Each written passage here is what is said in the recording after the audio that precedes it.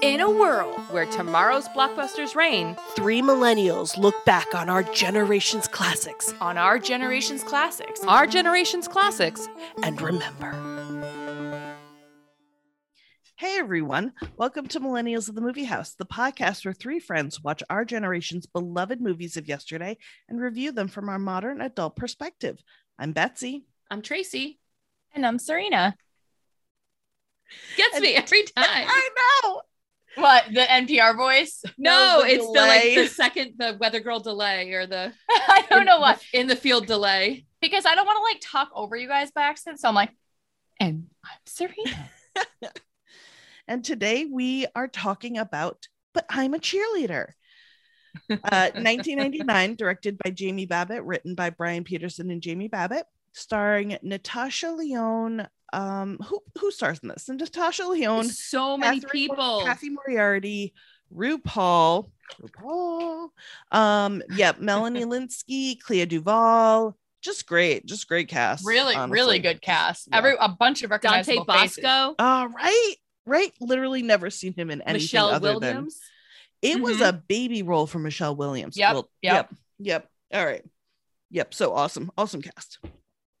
Quick synopsis. I think I read somewhere that it was like they didn't realize the cast they had until afterwards. Yeah, because I think that these were I think Clea Duvall was pretty established at this point. I think Melanie Lynskey was actually pretty established. This was after Ever After. And there was a couple others. Yep, but not a lot of these are superstars. RuPaul is up for a number of Emmys this year. So, all right. Quick synopsis. Serena, go.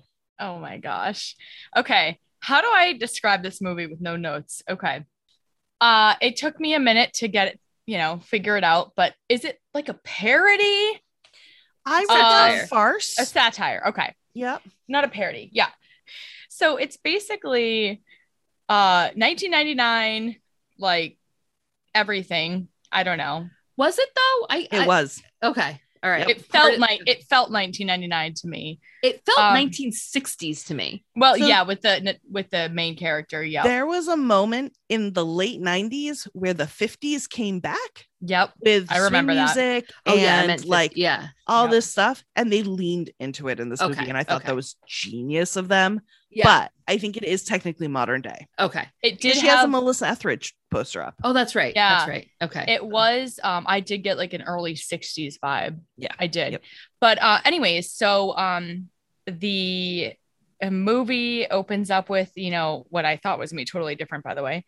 The high school scene, the cheerleaders, this, that, and the other thing. Everything seems to be, I don't know, I guess normal. And then all of a sudden there's this intervention of sorts, and they send the main character, sorry, what's her name again? Megan. Basically they tell Megan, we think you're a lesbian. We're going to send you away to straight camp. Yep. Is that what it's called? Straight camp? Yeah, straight conversion camp. Yeah. I didn't realize that was even a thing. Oh, yeah. Yeah. I didn't realize that was. So there were a couple things that made more sense as I got into the movie, maybe about 45 minutes in or so. But she had the girl poster up, and then the makeout scene. Okay, this is not a synopsis, but the makeout scene with her and her boyfriend. I thought he was the one fantasizing about the cheerleaders, bouncing around, and it was her. She was the one fantasizing about the girl cheerleaders and whatever. So anyways, turns out she's a lesbian. Spoiler alert. She is a lesbian. And basically the general kind of idea here is they're trying to fix them and fix, quote, quote, and straighten them out. Right. And turns out, after, I don't know, what was it? A couple of weeks, couple of months, something like that. The kids, or I guess the teens, I guess they're about 17 or so, they basically kind of banded together and said, no, this is who we are. This is who we're going to be.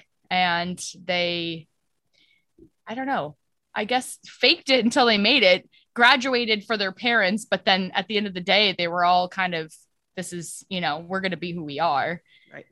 I don't know. All right. Good job. That was good. That was good. That's a very drawn out version of the synopsis, but I can't one line it. There's too much. There's a lot. There's a lot going on. There's another like anti group in the van waiting down by the river. The XXX couple. The XXX. Yep. And oh my God, the woman that runs it, Mary or whatever, her son. A favorite return character of our beloved Kathy Moriarty. Yep. From Casper, right? Yep. I knew it. You know what? She even had like a scene. I should have recorded it. She had a scene where she's yelling and I'm like, oh my God, this is Casper. This is you Casper. Don't catch it. You don't quite catch it in her voice until she starts yelling and then they're like, yes, her. Yeah, and I love her, by the way, even though she's like great. The bad guy. I love her. Great at being a bad guy.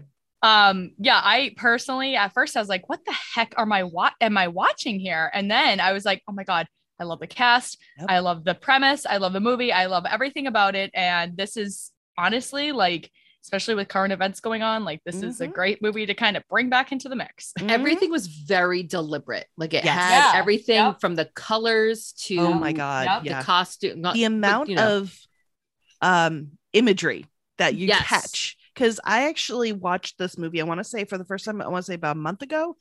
Really? And it was just a coincidence I came up for podcasts. And this, so it was still fresh in my mind. I was able to watch it a second time around, paying attention to the visuals a little bit more. And the imagery, you could watch this 20 times and catch different things every time, I think. That said, I think that's actually why it got panned a little bit. It definitely got panned when it came out. I don't want to say panned. What do you mean panned? The reviewers didn't take kindly to this movie when it came out. It was 1999. I still feel like people were like being wicked homophobic. That's exactly what. They're still very homophobic today in 2022. I read a fantastic article in Vanity Fair. It was an interview with the director about the 20th anniversary of it. So it was from a couple of years ago. And she basically, that was how she was like, you have to bear in mind that the reviewers back then, they were 50, 60-year-old white men, and that was it. That's it. You know? So I was going to say, like, I want to say millennials, when we were teens, we were starting to be like, no, it's okay. But it was still scary coming out. Yeah. Yes. Like Matthew Shepard was 98. So that was another thing that the director talked about. And it's something that's still prevalent today. When you have a movie that the main characters are LGBTQIA, a lot of the times they're not comedies. They're not they're sexual orientation positive, but like they don't have happy endings. They're dramatic. They're, tough situations you're dealing with and just like hard movies. And she made a point of being like, I wanted this happy comedy where they get together at the end and you see this positive lesbian couple. And she even talked about how she wanted to make sure that there was a difference between gender identity and sexual identity in Megan, because just because she's a lesbian doesn't mean she still loves being a cheerleader. She still loves Pink. She still loves Girly, and that's all okay. Yeah. Which her opposite was it Jan? Jan, yes.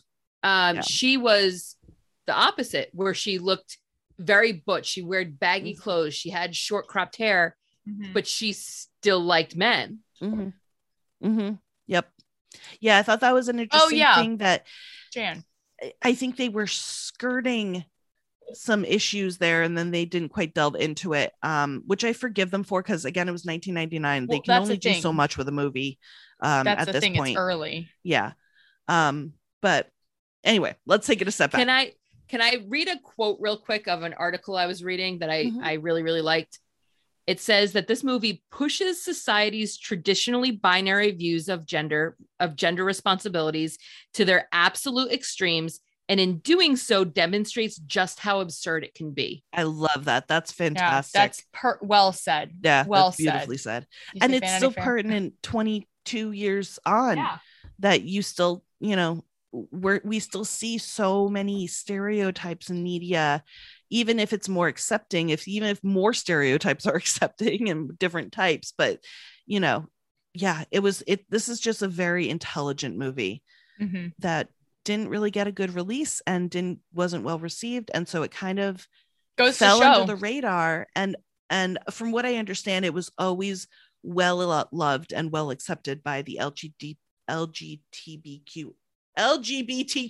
I did it.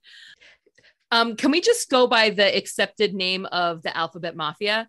The Alphabet Mafia. Thank you. That is my favorite. That is a great term for it. I forgot about that term.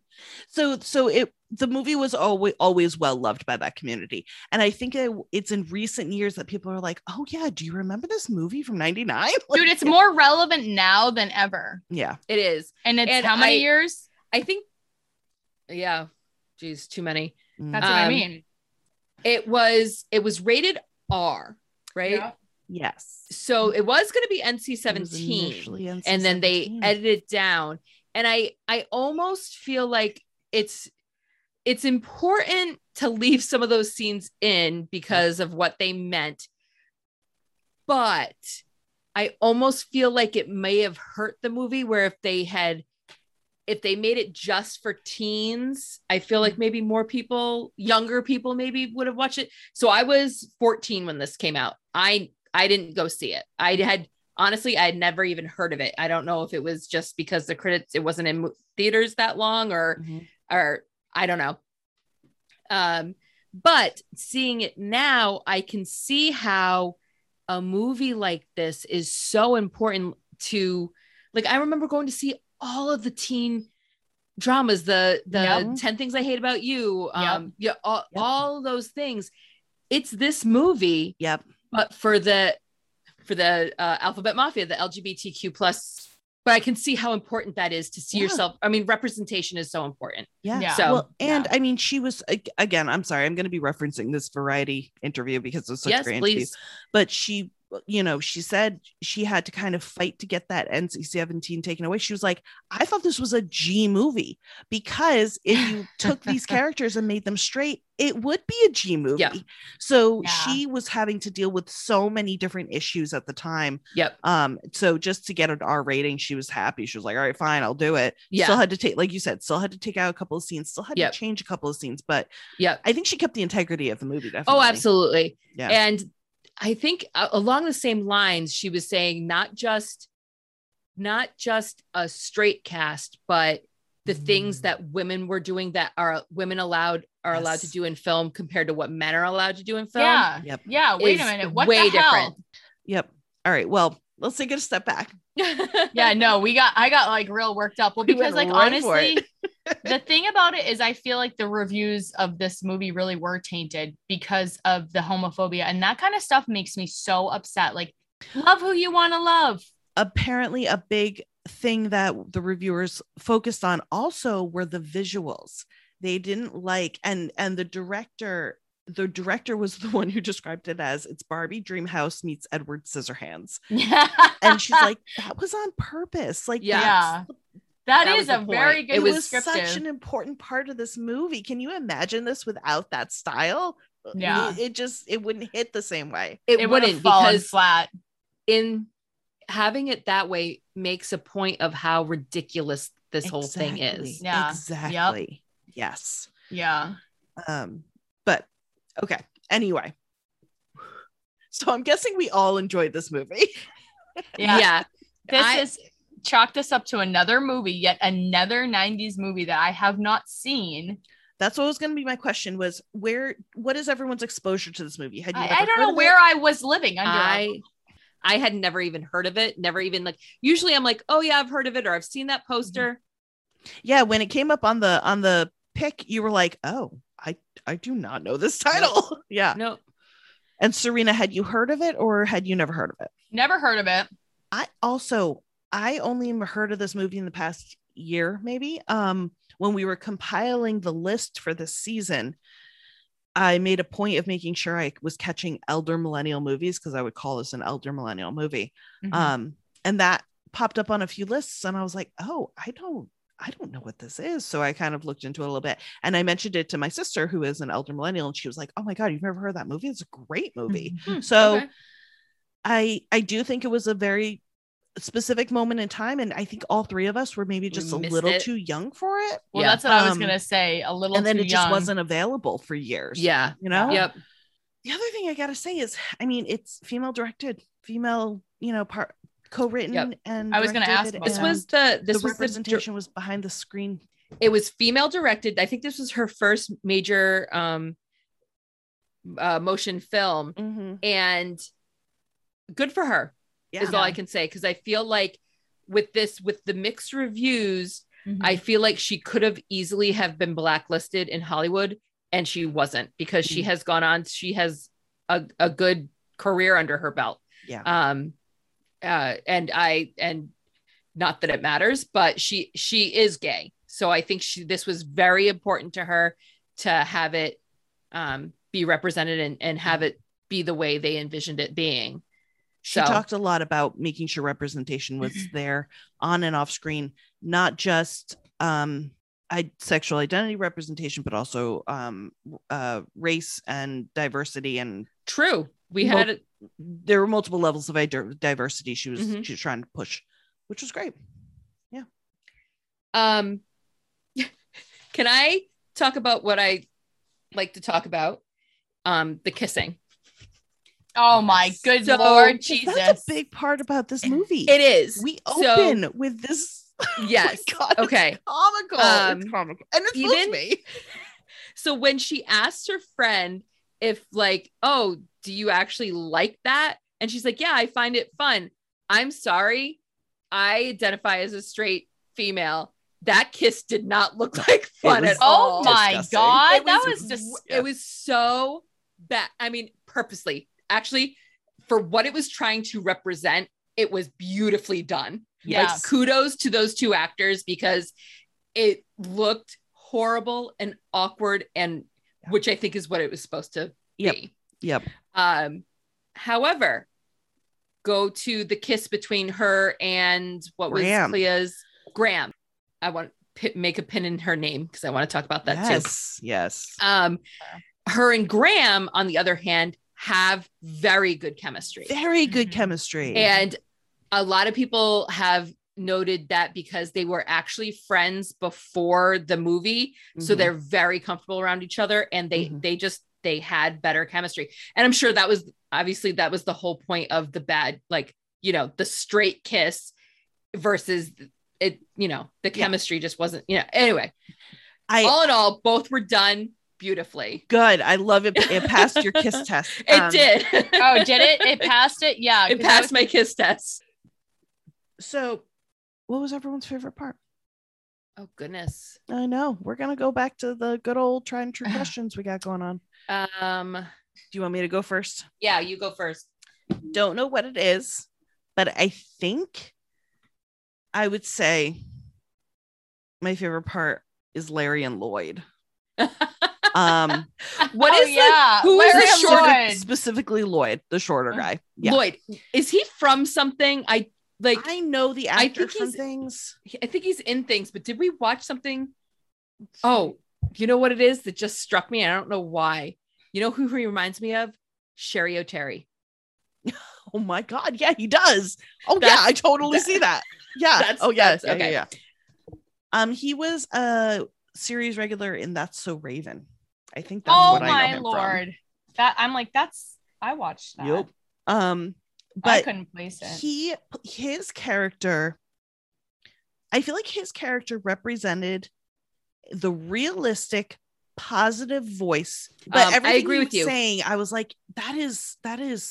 I hear those things in 2022. I hear those types of affirmations, and like, he was kind to them, and he was giving them, he was encouraging them to make their own choices. Not, you have to be open, you have to be gay, but here is an alternative. Here's another option. Here's the realistic, like, situations that you're gonna be in. I appreciate. And I think he was the realistic. It's gonna get better.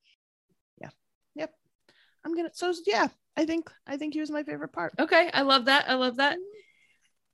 I think my favorite parts were when they were separating the girls and the boys, and they were teaching them, like, I think their thought was, we're going to teach you traditional roles so you know what to do and how to fit into society. Yes. And I think it was the wood splitting that just got me. Oh my God. It was just like learning how to do it. Yeah. Funny. And then like when I think one guy like flipped up the axe and it went behind them and they they ran because they were afraid of it. But even RuPaul was like, ah! Yeah. That was good. So I thought that was, I don't know. I think those were funny. And then like changing the baby's diapers and the shenanigans that went into it. And you just really saw the differences in what's expected of people. Like, I think at one point when Graham was talking to one of the guys, she was like, I have a crush on him, just to kind of get through this. They were talking to each other and she grabbed pieces of cake for them. And he's like, no, the man is supposed to go to get things for them. I'm supposed to serve you. And it was just this like, he had to remind himself that he had to like actively think through that process. Yeah. Yes. Yeah. I think this movie had a really great message. I think that if I had to pick a specific favorite part, it would probably be the message here, because I just can't believe this is 99. Like, you guys, we've come so far, yet we haven't come so far. We've gone backwards in time. We've made strides, and then we've gone complete reverse and shoved our faces in pillows and decided to not. I just can't. I mean, the movie was great. Megan, her character, great acting. I think that she really carried this movie and made it what it was. But I think the message here would be that I can't, like, I get so worked up about this, and I love the message here, and I'm shocked that this is 1999. I had a hard time watching Natasha Lyonne as the blonde cheerleader. Yeah, because I don't want to say my first thing I saw her in, but the most memorable thing I've seen her in is Orange is the New Black. That's the only thing I've seen her in. She is such the hard, like, take no shit for nobody, like redhead. Yeah, just I love her in Orange. She might be one of my character. Yeah, she was probably one of my favorite characters. One of my faves. I love that show, and I think unapologetic, like. Yeah. And you know what, you guys? Her voice. Have you ever found this with certain actors that their voice is actually like a memorable voice? Oh God, yeah. Even her accent a little bit. I heard her all the time with Romy. Oh, really? Oh, yes. Okay. Oh, I feel like they have very different voices, but both have very distinct voices. Yeah. Yeah. I think that they probably played a few similar characters, but I knew pretty much within 10 minutes of watching this movie that it was, what is it, Natasha Lyonne? Mm-hmm. Yeah. I didn't realize she's been around for this long, because I think that Orange may have made her very famous. And then when she did Russian Doll, that was it. I think that was what year was that? The same people. It was, and this Russian Doll was 2019, or it's a show, so it's got multiple seasons. This made me want to watch Russian Doll, because I always was like, oh no, that doesn't look like my cup of tea, blah blah blah. But it stars Natasha Lyonne, and the director Jamie Babbitt did several episodes. So yeah, I think I'm gonna have to try. Russian Doll. Can I change the subject and talk about names? Yes. So her name was Graham, which I relate to like Torrance. Like, it's that rich, uppity type name that like. You know that's interesting. Like, you know what? And it might be because I've actually known Grahams. Oh. The only relation it's a boy's name. I was going to say, I know boys named Graham, right? But like, I don't think her dad would have, you know what I mean? Like, that's what her dad called her. So it's not like it's a nickname or a last name or something. Right. So that is her name. Yep. So yeah. All right. Anybody have any other notes or comments on this one? Ooh. I like this was a nice refreshing one after the piece of crap we got last time. I wrote that this had a similar manic vibe to Sugar and Spice. Did you guys ever see Sugar and Spice? No. Was it 2001? I think I saw some of it. And it was about cheerleaders who became robbers because one of them got pregnant. And so they had to find ways to make money. And oh my God, I did see this movie. Sorry. It was a fun movie. It's a fun movie. But I think that the cheerleaders as characters just inherently have this manic ditziness to them that they did with Megan, but I'm actually okay with them doing it in this movie because that was kind of the point of her character, is that she can be this character, but she can also be a lesbian. Yep. So I was okay with it. And Sugar and Spice, they like made it comedic, like they were kind of making fun of that trope. But at some point, at what point does it become a trope, and then when does it become like reinforcing the stereotype? Yep. So playing that line can get rough. I found it interesting that it was the Graham character and not the Megan character that had the crisis of conscience. Oh, at the end, you mean when with their parents? I feel like you would have expected Megan to be the one to opt against running, and Graham would have been the one to come and rescue her. Yeah. But instead they had Megan be the rescuer and the one who really confirmed her own identity first. Yeah. Plot switch. I liked that. It was different. My only other comment is I almost got a John Waters vibe in this movie. Explain. So John Waters did Crybaby and yes. Yeah. And I know that Mink Stole like was what put it into my head. So she played the mother in this, and she was in Crybaby, and so I think that's what like initially like put that into my brain, but definitely has that like heightened stylized vibe. Yes, that I feel like she really kind of channeled John Waters a bit. That heightened sense of decor and movie and everything like that is very much musical. Yes. Stage, because you have to have those bold choices because you don't get a lot. You just get a couple of accent pieces to make your point. Yes. Having said that, this was also turned into a musical. I know. And I would watch this on stage. I would too. Honestly. And I don't think it ever made it to Broadway. No, it looked like it was just like a limited run at some random in like theater. London or something. Yeah, right. Which I'm actually surprised, and I almost wish it would like have a revival now, because I feel like I feel like it would do good, especially coming out of pandemic and everyone wants to like, see something new. I don't want to see another.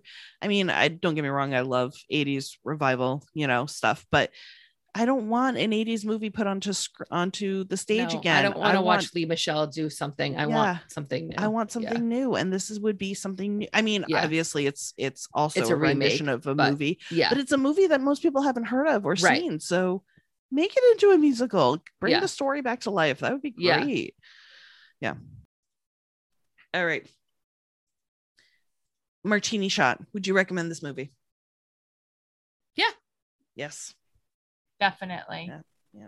Easy. 3 easy yeses.